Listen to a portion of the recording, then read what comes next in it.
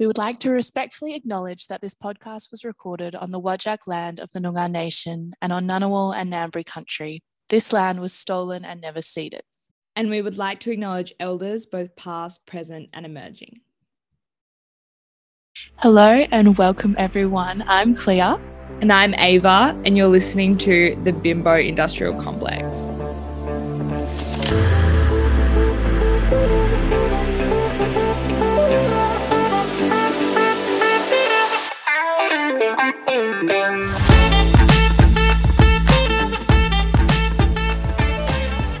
Hey Clea.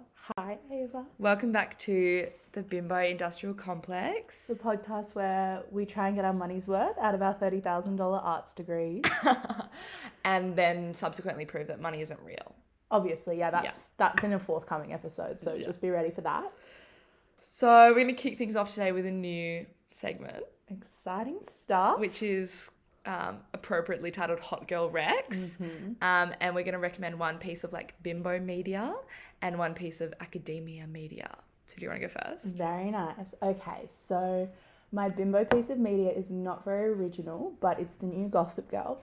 So only the first episode has come out, and I was kind of scared that like it would be a little bit too woke and like 2021, because like what made the original show so good was cyberbullying, like quite simply.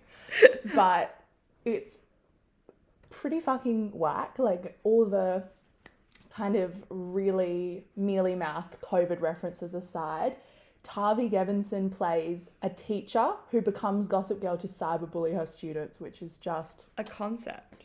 A huge concept. Yeah. And it's just as twisted as the original Gossip Girl in some ways. So that's my bimbo rec. What's yours? Mine is in a similar vein of like gossip and rich people. I've been reading Kevin Kwan, who you may know from Crazy Rich Asians, his new book called Sex and Vanity. The one that's set in like Capri. So it's like just really like good lifestyle porn, and like everyone's rich and everyone's gossiping. And he like footnotes like the book in his voice, right. so it and will all be the like cultural references. So like if they went to like this particular private school, like the footnotes will like have the context of that, which is nice because it feels like gossipy and super soapy, but he respects your intelligence. Yeah. So what academic sources have you been consuming? I love it. So I'm reading a book at the moment that's called Made in China, A Prisoner, an SOS Letter, and the Hidden Cost of America's Cheap Goods. So just following on from our last episode talking about like sustainability, fast fashion, all of that, I need to like shock myself into not wanting to buy things from Shein. So that's why I'm reading this. It's really quite confronting, but it's so interesting because it's got a lot of the stories behind, like when you hear on the news that people find like, I don't know, they'll open up their like, you know, fake Gucci handbag and there'll be a note in it that's like, help me. It's kind of like the stories behind that, which is... Oh my God, that's haunting. Haunting, but very important and hopefully going to turn me off buying stuff. Yeah. And then what is your academic read? Okay, I'm reading this book by Enzo Traverso, who I know you're more than familiar with. My Marxist historiography king. Yeah, called Leftist Melancholia, which I'll admit I just bought because I liked the way those two words sounded together. And I don't actually have any idea what he's talking about yet, because there's a lot of words. But as you would expect in a book. As you would expect. I feel like if you read the intro and conclusion, you kind of get it.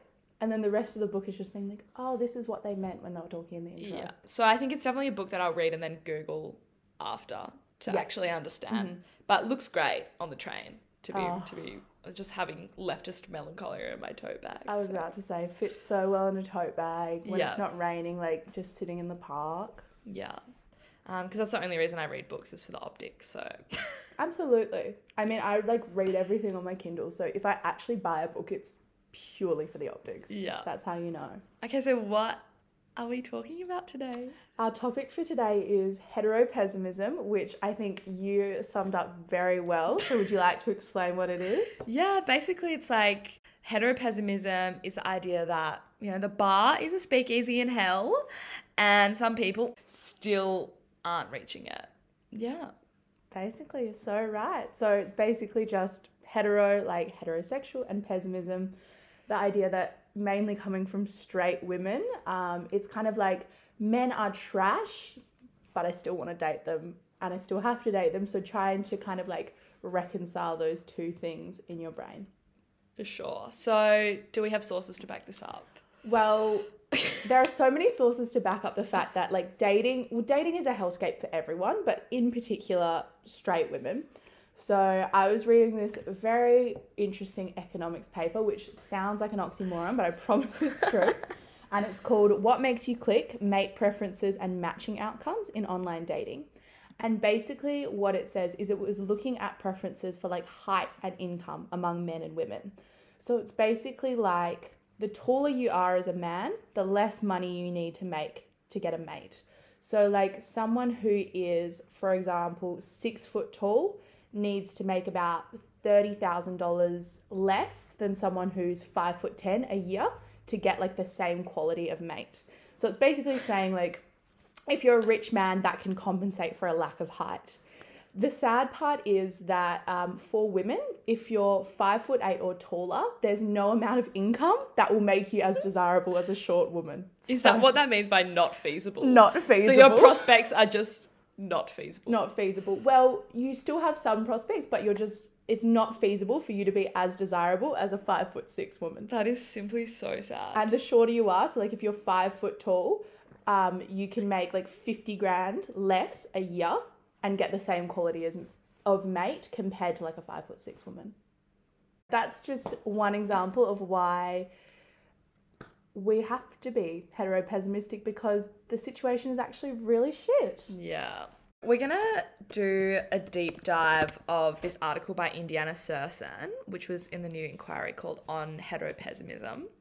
And I remember where I was when you sent me this article. I was on William Street, leaving the Bird, cursing skinny white boys. And I look at my phone and Claire sent me this article with this like quote, which I can't remember what the exact quote was. And I like read this article, prompted to email it to all my friends because I'm like obsessed with forcing everybody into long form email correspondence with email. me. Yeah. And I was like, I want to hear everyone's thoughts.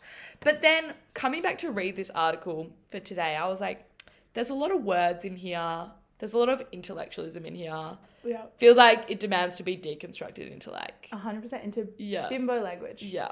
Yeah. But she makes some good points. Mm-hmm. I think talking about heteropessimism as an anesthetic is like the main principle of this article. What does that mean to you, Claire? Definitely. Well, I think the quote that I sent you the first time, like I sent this to you, was that heteropessimism is a feeling that aims to protect against over-intensity of feeling and an attachment that can survive detachment. And I saw a lot of myself in that, because if you're just saying all the time, like, men are trash, I don't want to be with a man, men disgust me, etc., etc., then you kind of are preemptively stopping yourself from like becoming too invested in a man to the point where they could hurt you. Yeah, exactly. Like it's a numbing quality, because then you can just be like, well, if men are trash, like their behavior can just be explained by this phenomenon that they're garbage. Exactly. Yeah. And it's kind of almost like a defense of our own like heterosexuality, because like it is kind of embarrassing when you think about it that like the men that oppress us in our lives are also the people that we want to be like romantically and sexually involved with. Yeah. But as we know, sexuality isn't a choice and it's not something that we can change, but we can be embarrassed about it. But then the other point that is made in this article that I really want to get into is when she first introduces it, she talks about how she thinks it's kind of like defensive and disingenuous, because unlike, other pessimistic theories like Afropessimism, like heteropessimism is literally the fault of heterosexuality. Exactly. So by explaining it away and being like, men suck, that immediately stops any form of like social change or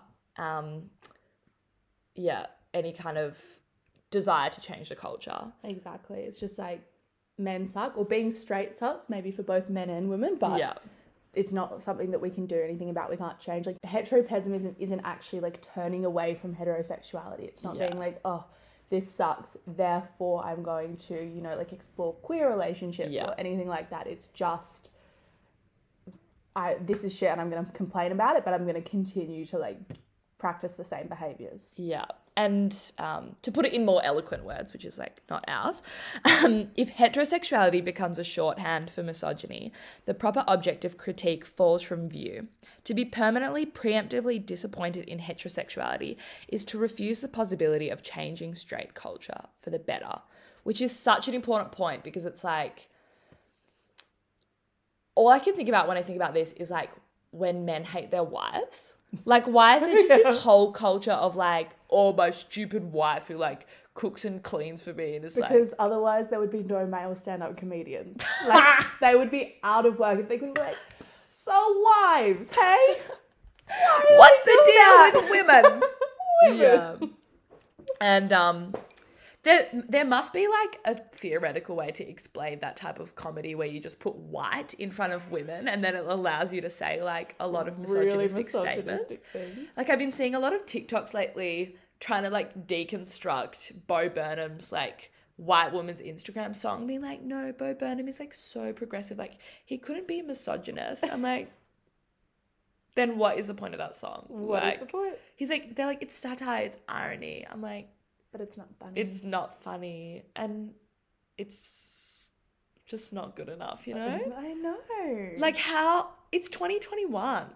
Why are we getting jokes about pumpkin spice lattes still? It's embarrassing, but I did see another TikTok that was like, you know, everyone on TikTok, like, your 17-year-olds are complaining that like Bo Burnham's song doesn't relate to your Instagram. It's like, I hope he's not following you on Instagram. So I do back that he's probably like following some age appropriate people who that are is posting true. that stuff. Yeah.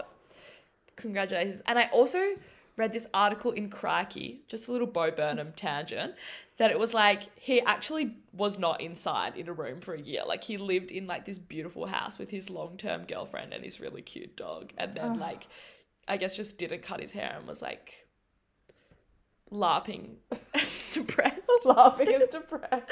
Yeah. Laughing as being locked down, when really it's like, oh, you're locked down to your, like, I don't even know how many square foot property. But yeah, back to heteropessimism. Just circling back. So what are your thoughts on heteropessimism being like an anti-capitalist statement, like rejecting the narrative that like women have to like have husbands and be housewives? I mean, I feel like it's only rejecting it to like a very shallow extent. Like, I feel like I, for example, am a heteropessimist, but it has never stopped me from like pursuing a man. Like, it's never actually stopped me from doing anything. It's just like, I mean, I guess I've made some funny like private Instagram posts about it, but that's it, right? And it's like, I kind of see it as reinforcing individuality, being like, oh, I hate men, you know, like I don't need anyone to a certain extent. Which is kind of like, individuality is very good for capitalism. Yeah. You know? And then it's like, oh, I'm a boss woman. I'm an individual. I don't need no man. So I have to buy like all these products in order to assert myself as this independent woman. Exactly. And the framing of like independence is still like, it's because I bought and consumed these particular items. Yeah. Which, I don't know, seems to be not radical anti-capitalist. Exactly. To me. And so much independence is framed in terms of financial independence. Like, oh, you know, like I can make my own money. I don't need to be a housewife or whatever. But it's still like, well, you still have to participate in the system of capitalism to do that. So I don't think it's really anti-capitalist. Like, maybe at a very shallow level, but yeah, I don't know. Because that then implies that non-heterosexual relationships are also anti-capitalist, which is a lot of pressure just to put on like a queer relationship. And this is maybe the main critique that I have of heteropessimism, is that it basically implies that like if heterosexual relationships are the worst, then it puts this like magic, like tonic quality on queerness, and makes like, puts this really unnecessary like, puts these queer relationships on this like massive pedestal and like expects queer people or queer women to like educate and, you know, or assumes that like queer relationships are going to be so much better just on the basis of their queerness, which I would argue is maybe true a little bit, but like a little bit true. Just a little bit true, but not true enough to like base an entire like, theory on. And then I think the way that maybe a tangible example of this in the culture is like just what I've named the Yas girl complex, which is just like when straight women like look to queer, particularly like queer men, as a form of like escapism, but you know, like Yas queen, Yas honey, queen. Slay, and it's like we all speak, you know, normal words. Like you don't need to communicate entirely in Yas queens, like with queer people. Exactly. It's literally the phenomenon in Perth is like straight women starting to go to the Court, which was like one of the biggest gay bars in Perth a few years ago, because like, you know, there were less creepy men there, but then slowly the straight men also just migrated there, and now it's just like a place for the straights. Like heteropessimism, when do you draw the line at kind of like trying to move into queer spaces without actually like being queer, which is like obviously not an issue in and of itself, but when you're kind of like taking over those spaces and parts of the culture that are meant for people who've traditionally been disadvantaged. Because the issue is like the whole of William Street, the whole of Northbridge. It's just for the straights. Yeah, go to Paramount and do some boxing, like, and leave us to have fun in queer spaces. Yeah. Also, Yayas in Melbourne. Oh, yeah. Yeah, is another example of that phenomenon. The Yas Girl Industrial Complex. The Yas Girl Industrial Complex. The Yas Queen. The Yas Queen. I also love the conspiracy theory that RuPaul wasn't actually in Australia. Of it. Yeah. It's not a conspiracy theory, that's correct. That's true. I just don't believe that he was here. I guess his boyfriend is Australian. Oh, really? Yeah. See, I couldn't even tell you. But they're like fracking. They're too busy fracking. That would probably get along really well here, because like fracking is huge. Fracking a la mode. Yeah. Like, yeah. Truly. But RuPaul is obviously too busy fracking to actually deal with any of these. Which is fine. Which means he really fits in Australia. And like can't you just imagine him like up north in like Karratha or like Tom Price or something, in like his like clean fluoro vest and like Blundstones or R.M. Williams or something, just like frack. I don't know how you frack. I was just making like a coal mining motion. But yeah, I can really picture how that. How to frack like a queen. Hilarious. Such a girl boss. Yes, fracking is such a girl boss move. Fracking is so girl boss, absolutely. Yeah. I don't know, is like that girl boss gatekeep gaslight culture as well, like in relationship with heteropessimism? I guess, yeah, because it's all about kind of rejecting these like traditional ideals of femininity and being like, oh, I don't need a man. Yeah. Some girl boss. Because I feel like girl boss feminism is obviously like the worst thing to have happened to feminism in a long time. But I don't know if like satirizing girl boss feminism at the expense of women is also... Oh yeah, men are not allowed to. Yeah. Men can say girl boss if I say girl boss, and then like they're just kind of like repeating it. Yeah. But if any man is making like legitimate criticisms of a girl boss, I'm like, no. You hate to see a girl boss winning. They do. Mm-hmm. Yeah. So we have a TikTok trend to discuss now. Yes. Do you want to explain what bi-wife energy is? Yeah. When I was Googling the research about researching the Google. Yes, about heteropessimism. This article came up and it was like, heteropessimism is dead. And I was like, bold claim, Vice. It was born, it lived for like 2 months, and then apparently it died, according to Vice. So, which is obviously like the most trusted source of journalism in our modern day world.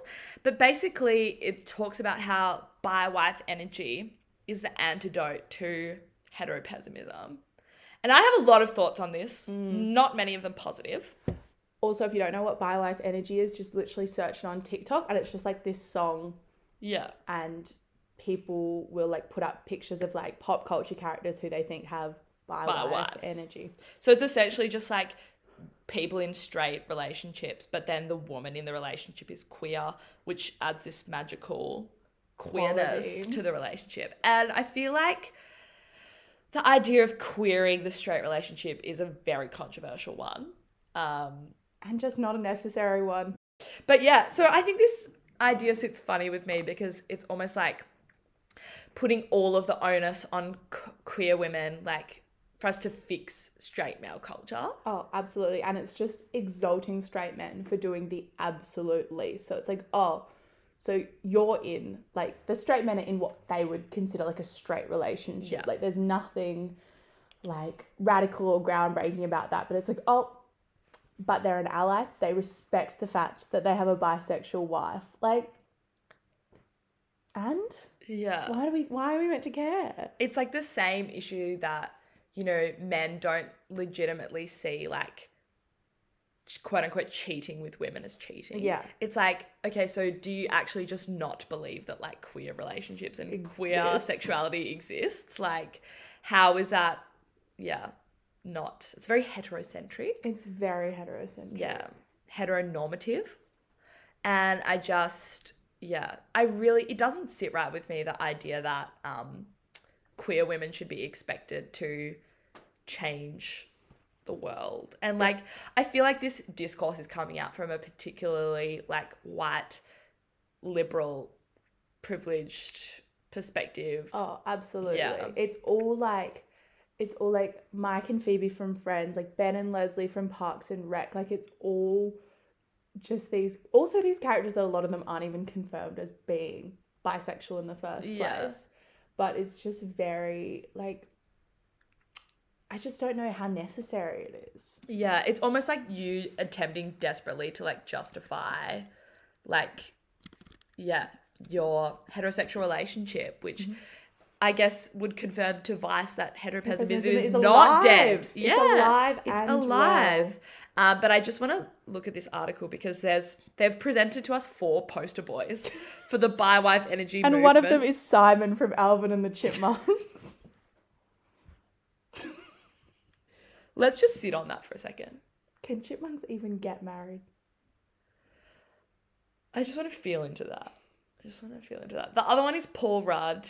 I'm not sure. Is that Paul Rudd in Piece Clueless? of media. Let's have a look. I don't think it says. The other one is Chidi Anagonye, which is valid. That's valid. And the last one is, I don't know who that is. The guy from How to Train Your Dragon. Oh, yeah. The dragon? The girlfriend's called Astrid. Oh, the girlfriend, not the dragon. I was like, is the dragon queer? Question for the culture. There is actually one, though, that's about Donkey from Shrek and saying that the dragon in Shrek has bi-wife energy, so... Yeah, okay. Okay. Valid. So let's talk about himbos.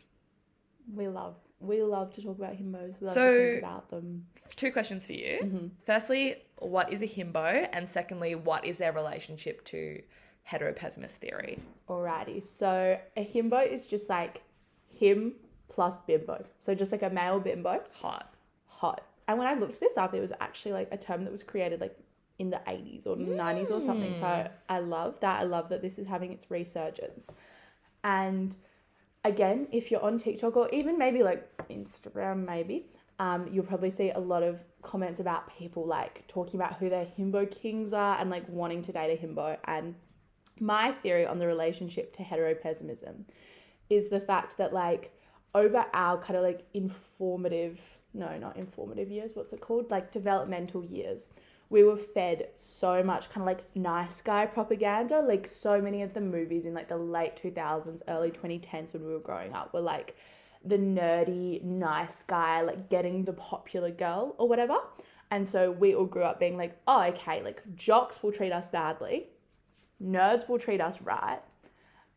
And then you find out that no, like geeky guys will also manipulate you and gaslight you and cause you to need therapy. So why not just go for like a beautiful man who has nothing going on in his head and so therefore will not hurt you? Yeah, like just too dumb to manipulate you. Yeah.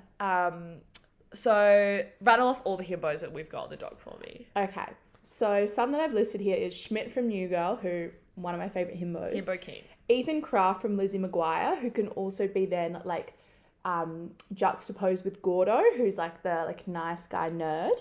We've got Channing Tatum in She's the Man. I think his character's called like Duke or something.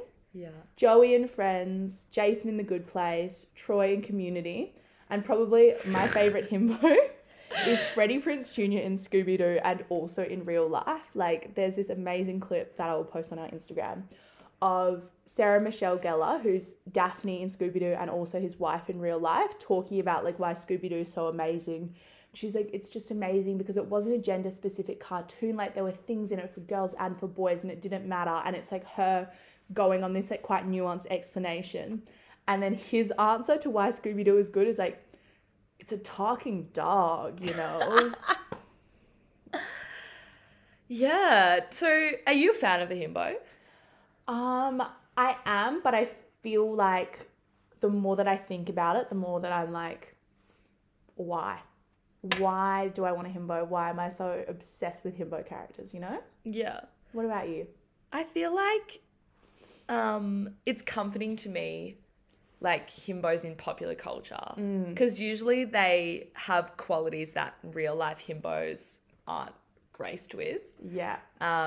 But yeah, I feel like there's a disconnect between the presentation of the himbos in the media, particularly like in Y2K, 90s film and television, and also just like dumb men in real life being really threatened by like any form of female intelligence. Yes. Which is difficult for me to like reconcile. However, it is quite refreshing to like explain things to men. Like, I feel like for me, one of the reasons why I love himbos is because it's like, oh my God, like we can actually just have a normal conversation and I don't have to think about, maybe I'm just cuckoo crazy, but like I don't have to think about like what I'm saying and how it's presented and like being careful before someone accidentally explains like what a dark comedy is to me, which is a true story. I once had a man explain what dark comedy was to me at a party. At a party, not even at a situation where dark comedy was like, not even like at a dark comedy film. No, he was talking to me about how he was making a film. And then, so red flag number one. Yeah. And then he was like, yeah, it's a dark comedy. And I was like, oh, cool. And then he was like, a dark comedy is basically a comedy where, and I was like, oh my God, I can't believe this is happening. But I want to give I also like really enjoy like explaining things to men that have been traditionally explained to me. Like the time I took my dad to see Donnie Darko, and the whole car ride home I just got to explain like all those weird timeline theory YouTube videos that I'd watched like after watching Donnie Darko. So shout out to my dad. Yeah. I love that. And I feel like you're so right though that when we see himbos in pop culture, number one, yeah, they're first of all attracted to smart women, and number two, they're like happy to learn from them or like interested in learning from them, which is like such a lovely idea, but a concept, but in real life, like, you know, when you meet like a nice dumb man, oftentimes either they don't want to like learn shit, which is fine. Like, no, a lot of people don't want to be like lectured by someone they're in a relationship with, which is totally fair enough. Or exactly, they're really threatened by like other people's intelligence or like other qualities that they don't really have. So I think it's the pop culture himbo is kind of a mythical being. Yeah. But I am really enjoying like the resurgence of bimboism in its modern day. Yes. Which is also definitely, I think, tied to like queerness and just rejecting the idea that we have to know things. Yeah. Like, I feel like it's so radical to just be ignorant and happy. Like, so many times I'm like, I wish I didn't know this. Like, I wish I did not know these things. Exactly. I just want to be blunt and like say yeah what at the end of every single sentence. Like, to me that is more empowering than any iteration of girl boss feminism could be. And maybe it's like a COVID thing that we're just like rejecting knowledge because there's just too much information. So everyone's like, no thoughts, empty brain, just thinking about frogs. I don't know. Yeah. And it's very peaceful. Yeah. And also like when you can just reclaim enjoying really stupid things without thinking about them, like, you know, watching Keeping Up with the Kardashians or like Selling Sunset or like any of those like really not stupid reality shows, but reality shows that really don't have much depth to them, and just being okay with that and not having to like interrogate every single thing you do, even though We will. But I just feel like it's also quite refreshing to be able to just like enjoy things that are dumb. Like I feel like for so long, everything women have ever enjoyed, from the Beatles to One Direction, like has just been criticized by like heterosexual male culture. Yeah. And so it's like we just want to enjoy like dumb stupid men and dumb stupid movies and like and not be thrive. called out for it. Yeah. And like I'd rather have my heart broken by someone who's like, oh, I just don't love you, than have my heart broken by someone who's like, I love you so much and you're my muse and you're everything to me and that's why we can't be together. You know, like I'd rather just actually at this point have my heart broken by a fuckboy than like a like emotional gaslighter indie soft boy, you know? Yeah. Because I feel like those two male archetypes are in contrast with each other. Like the caveat being that like people aren't archetypes, but also for the sake of me computing my life effectively, is that like we can place the Bukowski soft boy in direct contrast to like the himbo, and it's almost like refreshing, you know, to just like not have to like think about what Radiohead album I like, you know.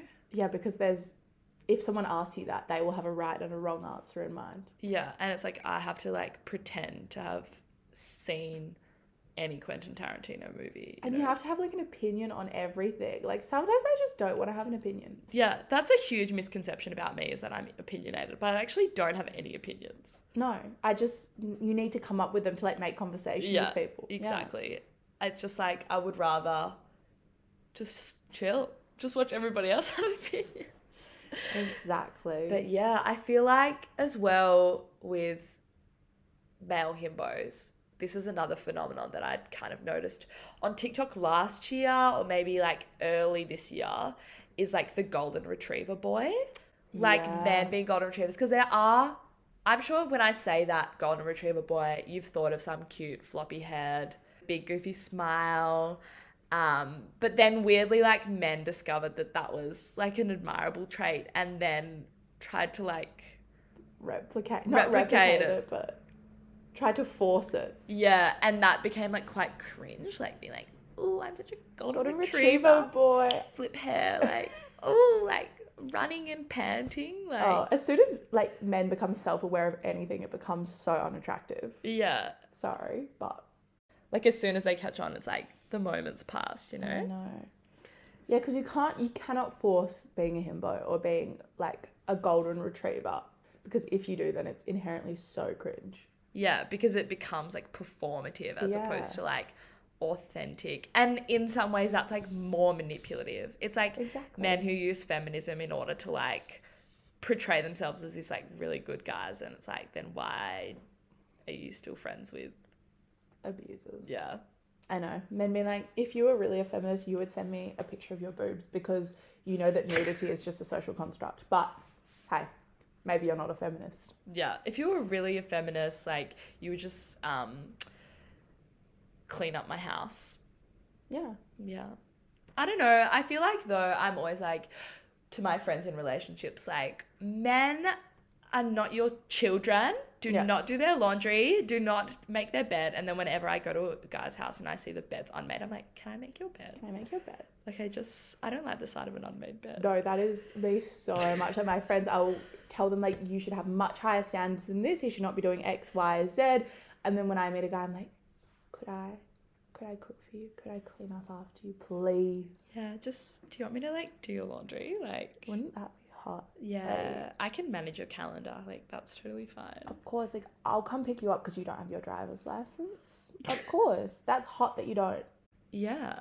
It's so anti-capitalist to not have a driver's license. Absolutely. You're just rejecting like these standards that we have to like reach by a certain age, for sure. And now that I like don't have a car, people always like to me, oh, but do you have your driver's license? And I'm like, yeah, I do. But like, so what if I didn't? Like, yeah, why is it such a thing? It is a thing.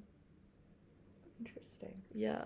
It's like almost as if like you're not a valid member of society if you can't drive. Yeah. Oh my gosh, on my trip, because I couldn't drive manual, so for half the trip I like couldn't drive at all. And I was just like, women should not drive. Men should always drive.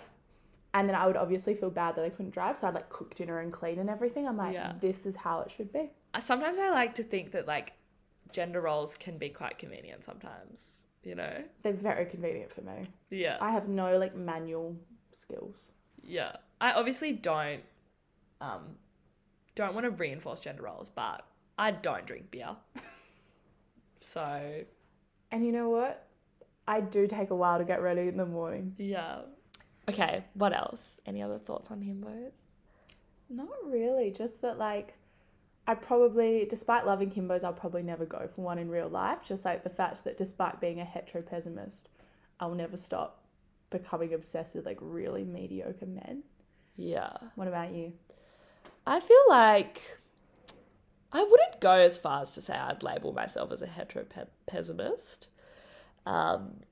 That definitely doesn't make me a bi wife by any stretch. I refuse to be the neoliberal female ideal. But yeah, sometimes it's just refreshing to like meet a silly, goofy dude. Like I'm just a silly, goofy dude. Like sometimes I just don't want to think. Like I don't want to do like theory debate. Like It's always nice on a night out for like a D floor hooky to meet like a goofy guy. Yeah. But then I feel like I could never develop that level of emotional investment where like as we go to sleep, I'm like imagining our future together, you know? Yeah. Because I also like secretly am afraid that like men will discover that I have like quote unquote just able to think like more above one level than surface level and then feel like threatened or intimidated by that. I think especially because men tend to sometimes value like classicism and those, and by that I mean like maths and science and like as intelligence, and then all other forms of intelligence are like not valid. Do you have a favorite himbo? I think it would have to be Freddie Prinze Jr. in Scooby-Doo, just because him and Sarah Michelle Gellar are just my favorite people ever. What about you? My favorite himbo is actually probably Raymond from Aquamarine. Okay. Yeah. Because when I think himbo, I tend to think along the lines of like blonde, surfy dude. And Raymond was so dumb, but so caring. He just wanted to hang out with her, and like that movie is iconic. Wow, yeah. Yeah. And I also like weirdly when I was a kid didn't really understand like before I could actually conceptualize feelings of love and attraction because they were all obsessed with Raymond. I was also quite obsessed with Raymond. Yeah. And also Raymond is such a himbo name. It really is, isn't it? Yeah. Just like Josh is such a himbo name. Yeah. Ben? Nah. I feel like I know a lot of smart Bens. Yeah. I'm trying to think of more. Kyle. How many men do you actually know named Kyle though? Like 2. Yeah, I don't think I know any men named Kyle. Kyle McLaughlin. I don't know him, obviously. Himbo. Himbo King. He kind of is a himbo. Oh, Smith Jared from Sex and the Oh, City. yeah. He had such a good character arc in the show. In the show. The movies Not the don't movies. count. The movies aren't part of Sex and the City canon. No. Yeah. So I guess that's all we have to say on himbos. I can't believe we have so much to talk about like straight men. It's kind of embarrassing. I know. But would you like to drop a low stakes hot take? Sure. My low stakes hot take for today is that I think that Jack Russells are like psychopathic and we should stop breeding them. Elaborate on that. I just think they're the most like, okay, I want to preface this by saying I'm sure there are some nice Jack Russells out there. I just have not met them yet. I just think like they're so small that they clearly like have issues with that just to begin with. And then they just hate the world for no reason. And it's like, you're a dog. Your life is so good. Why are you out here always barking, always biting people, being mean to other dogs? Like, I just think we just need to stop breeding them.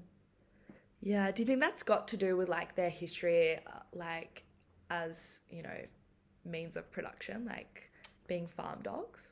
Maybe. Are Jack Russells farm dogs? I feel like they were maybe like bred down from farm dogs, but they're not because they're like little terriers. Like that's the thing also, I feel like they have no like productive value, you know? Yeah. I also love how their names are Jack Russells because it's like Two first names. You never trust a man with two first names. Exactly. So what is your low stakes hot take? Lemon water is bad for you. Yes. It's bad for society. I just think it can't be good for you. Or like it either is bad for you or is negligible effects, you know? Because I feel like it's just drinking lemon juice. Yeah, which is so bad for your tooth enamel. Yeah, and exactly. You are a dentist's daughter. I am. Normalize good tooth enamel. Stop Normalize overbrushing. I need to go buy some floss actually. There's so much corn in my teeth right now because I had corn for dinner last night and then I also ate like a lot of popcorn and I can just feel it like writhing around in my teeth. Okay, so I have looked it up. Jack Russells did have their origins in fox hunting. So you know what? I take it back that they weren't useful at some time, but now I do think they're useless. Yeah. When was the last time you saw a fox in real life? I actually saw like a dead one a while ago at a farm, but no, not very recently. So there we go. Jack Russells, you are obsolete. We don't need you anymore. Yeah. Sorry, Kings. All Jack Russells are male because they have male names as well. Yes, and two first names, so we know they're a male manipulator. Yeah. What dog would be a himbo dog? It wouldn't be a golden retriever. I feel like a beagle is a himbo. That's just because you have beagles. Yeah, and they're himbos, but... Yeah. Golden retrievers are kind of himbo dogs. Kind of, but I think they have a little bit too much intelligence, a little bit too much going on up there. Yeah. What if they're secretly like performing the golden retriever trait? Okay, I'm looking up dumbest dog breeds. Chow chows. I feel like chow chows could really be What does himbos. a chow chow They're look the like? big fluffy ones. Oh, hell yeah. Yeah, I feel like that's himbo energy. Hey? Sturdy built, square in profile, broad skull, small. This is just a visual description. Triangular, erect ears and rounded tips. Well, that is just... No, their temperament on Google is literally aloof, loyal, independent and quiet. Himbo! Okay, if there are any men out there that are aloof, loyal, independent and quiet, my Instagram is @AvaKadi. You can hit me up. If you also have a chow chow, that's just a plus. Okay, cool. Well, thank you for listening to the Himbo Industrial Complex.